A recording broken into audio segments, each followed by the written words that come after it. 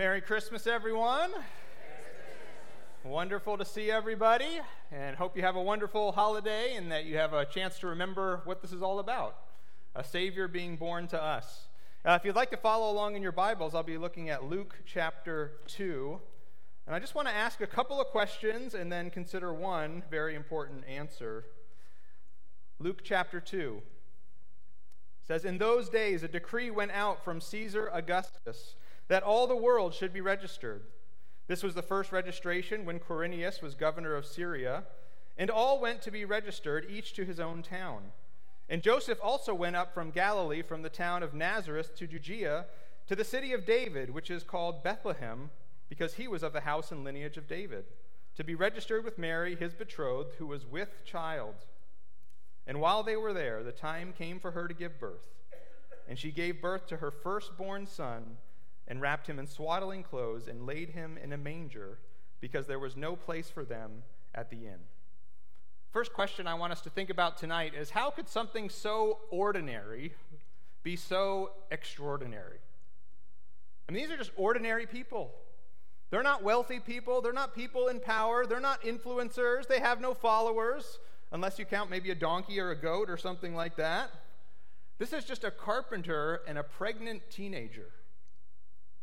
And this is just an ordinary town. It's not an influential town like San Francisco or LA or New York City. This is just the little town of Bethlehem. And in many ways, this is just an ordinary birth. There's nothing supernatural about the birth itself. They're facing ordinary problems. They have to obey imperfect government as they go back to their hometown for a census. There's no room at the inn. Everything's very ordinary. So how could this be an event that changed the world? How could this ordinary thing be so extraordinary? Now, we know it's extraordinary because look what the angels say in verse 8. It says, "In the same region there were shepherds out in the field, keeping watch over their flock by night. And an angel of the Lord appeared to them, and the glory of the Lord shone around them, and they were filled with great fear. But the angel said to them, 'Fear not, for behold, I bring you good news of great joy that will be for all people.'" Let's jump down to verse 13. "And suddenly there was with the angel a multitude of heavenly hosts praising God and saying, 'Glory to God in the highest, and on earth peace among those with whom he is well pleased.'" So the second question is this: how can great fear be replaced by great joy? You see a pattern. Whenever people encounter the glory of God in the scriptures, whether through an angel or some vision, there's always the same response. They're terrified. It says the shepherds were filled with great fear. Already in this gospel, when an angel appears, they're like, "What?" And they're filled with great fear. Zechariah, filled with fear. Mary, greatly troubled. Joseph, fearful when an angel appears. This is the typical response when we see something glorious and not from this world. But not only is it the typical response, it's actually the right response. Because most of us spend our lives kind of convincing ourselves or pretending that this life is all there is. And as long as I'm better than, somebody else, then I'm going to be okay with God in the end of it all. We sort of have, the philosophy of you don't have to be the fastest person running away from the bear. You just don't want to be the slowest. We say things like, I make mistakes, but, I'm not like my coworkers. I mean, they're crazy. Or I've definitely, committed some sins, but I haven't really hurt anybody. Well, maybe I killed people, but they were bad people. I didn't kill any good people. And so we come to church, but why do we come to church? I think because many of us, we have this sinking fear that maybe we haven't done enough, that maybe we aren't as good as we think. And we're right. We haven't done enough. We can't do enough. And the time when that is the most evident is when you're face to face with the glory of God.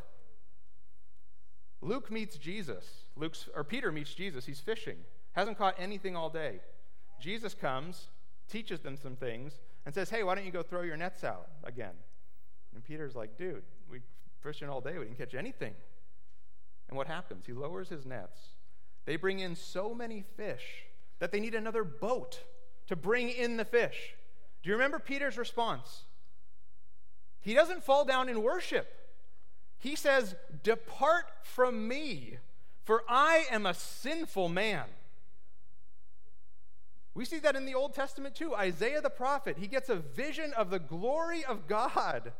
And what are his words? Woe is me, I am ruined, because I'm a man of unclean lips, and I live among a people of unclean lips, and my eyes have beheld the Lord. What should happen when the glory of God meets a sinful people? Destruction should happen. Judgment should happen. And not because God is mean, but because God is holy and he's glorious. We can't even be in his presence unless we're like him. So how can great fear be replaced with great joy? The glory of God coming to a sinful earth should be bad news of great despair for all people. But what does the angel say?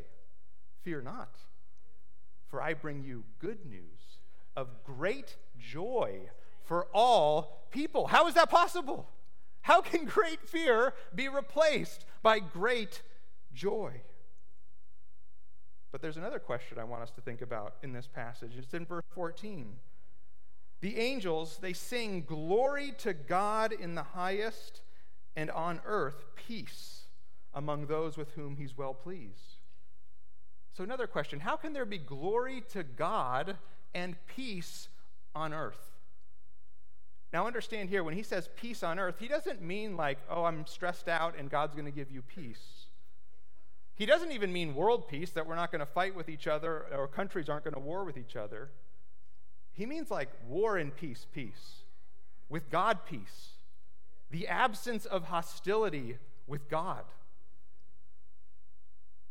This world has been at war with God since Adam and Eve ate fruit in the garden. You've been at war with God throughout the course of your life. Now, we don't like to think about it in those terms, but in our heart of hearts, we know that's exactly what we're doing. And now God offers peace to a world at war with him. Now, before we think about how can he do that, let's think just for a minute, why would he do that?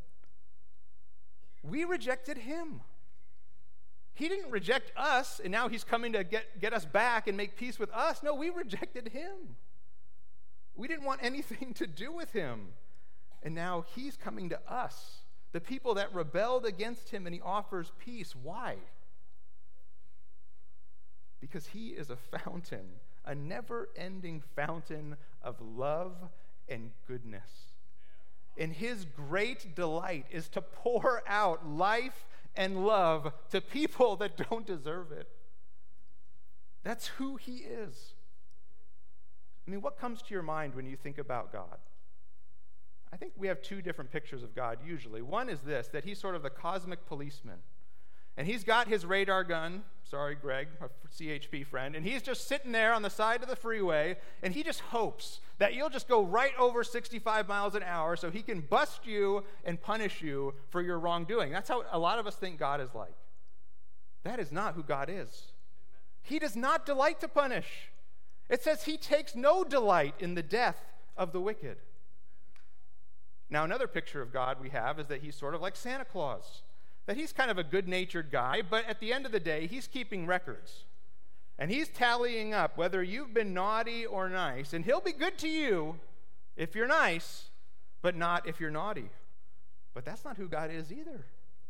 He's a loving father who wants to do good to his creation, even the creation that rebelled against him. Moses in the Old Testament, he asked, can I see the glory of the Lord? Can I see you for who you are? Can I see you face to face? And God says, no one can see me face to face and live.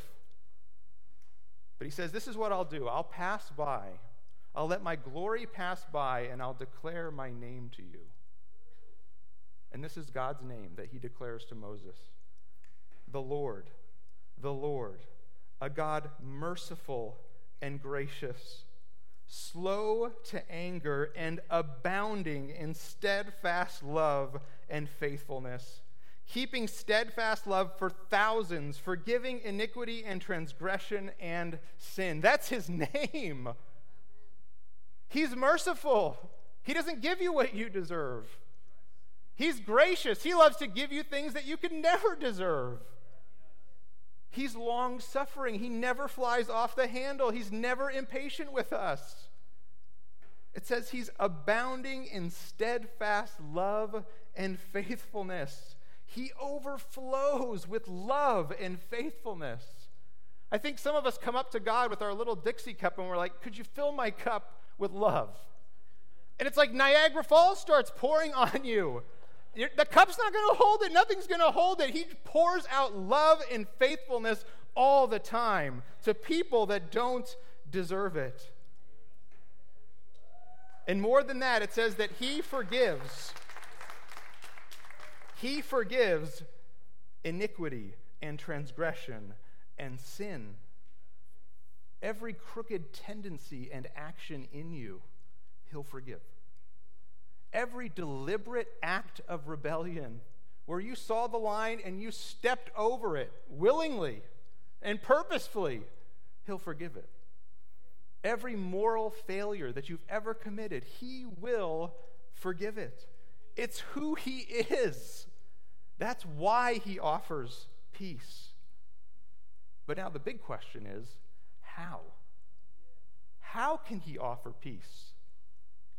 You see, the last part of his name, that when he passed by Moses, we said all those good things. The last part of his name, he said, I am a God who will by no means clear the guilty.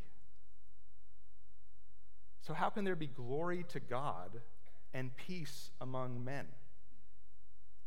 In other words, how can he offer peace and still be God? Because his name is, I will by no means clear the guilty. And I will make sure that they pay for their sin. He's a just God. So how can he accept us? When we're sinners, we're guilty. Now, some of our thoughts are, well, we'll become good enough. I'll start doing good things. And those good things, I'll get enough of them on the scale that they'll start to outweigh the bad things, and then God can accept me. But that's not how guilt works.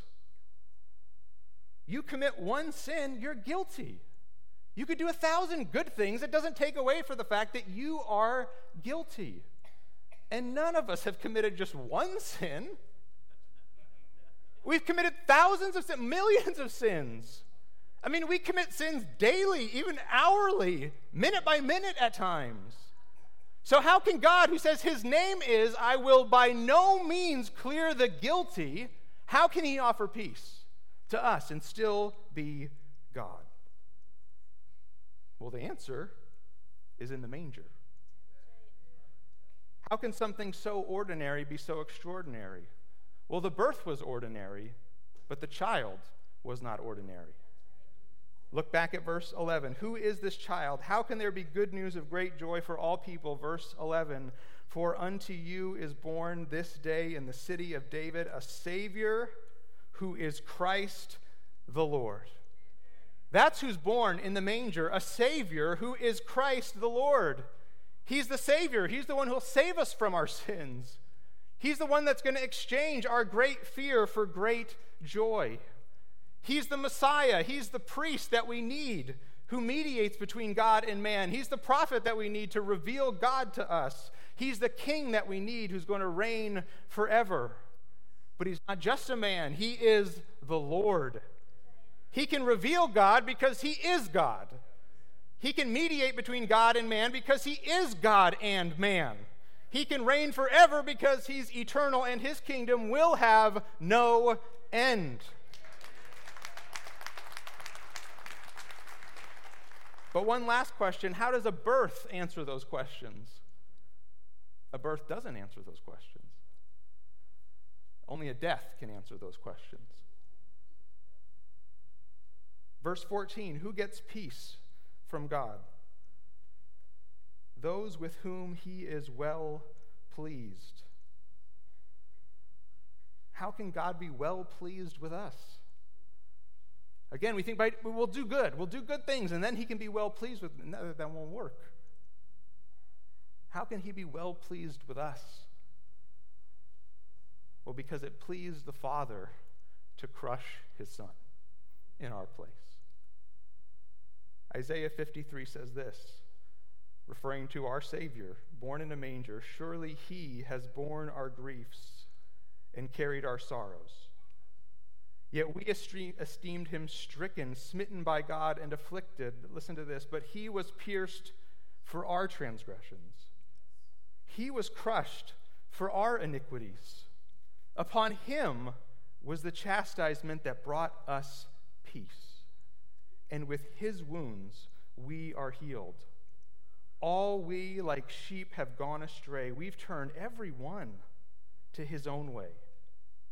And the Lord has laid on him the iniquity of us all. And because God was pleased to crush him,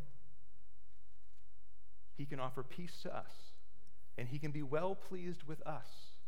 Not because of anything we've done, but because of everything he's done. Peace on earth, and God is still God. He's still glorious. He's still just. Peace on earth, and God has still by no means cleared the guilty. He poured out the punishment for the guilty on his Son. Peace on earth because he was punished in our place. But as Larry reminded us this morning, death was not the end. He was raised to life, and if we confess our guilt, if we come to God and we say, I don't deserve anything from you, your coming into my life should be bad news of great despair because my sins are great. But we accept his payment. We tell God, I could never right my wrongs. I could never pile up enough good to take away my bad. My sins are too great. I could never do enough, but Jesus, he did it in my place. He lived the life I should have lived, that I never could have lived, and he died the death that I should have died, and my punishment was poured out on him. If you believe that, and you turn from your sin, and you say, I don't want to live for myself anymore. I want to live for you. I want to live for my Savior, who was born as a man, lived a perfect life, and died a horrendous death so that he could offer peace to me. If you do those things, confess your sin, accept his substitution, and turn from your sin, not only was he raised, you will be raised with him. And that is good news of great joy for all people. Luke 15, when the angels went away from them into heaven, the shepherds said to one another, let us go over to Bethlehem and see this thing that has happened, which the Lord has made known to us. And they went with haste and found Mary and Joseph and the baby lying in a manger. And when they saw it, they made known the saying that had been told them concerning the child. And all who heard it wondered at what the shepherds told them. And Mary treasured up all of these things, pondering them in her heart. And the shepherds returned, glorifying and praising God for all they had heard and seen as it had been told them. Let's pray. Father, may we be like the shepherds who marveled that good news was being preached to them instead of bad news, that their great fear could be turned into great joy, that there could be glory to God in the highest and peace among men, between God and man. We don't deserve any of these things, but that's exactly why your Son came. It was your plan to reconcile a sinful world back to yourself through the death of your Son. It was your delight to pour out love to a sinful people. And it was the Son's delight to go on a mission from his Father to rescue people that were in rebellion. Lord, I pray that that is the overriding thought in our hearts as we celebrate Christmas tomorrow. as good as the presents may be, as good as the time with family may be, that more than anything, we would marvel and wonder and glorify you for rescuing us, for sending a Savior. Lord, if there's someone here that has not yet bowed their knee to you, may they do it tonight with joy. May they see you are an ever-flowing fountain of love, and that you provided a way for them to be reconciled to you, that they put their trust in your Son and find that you forgive sin and you offer peace and you will raise them to new life. We pray this in Christ's name. Amen.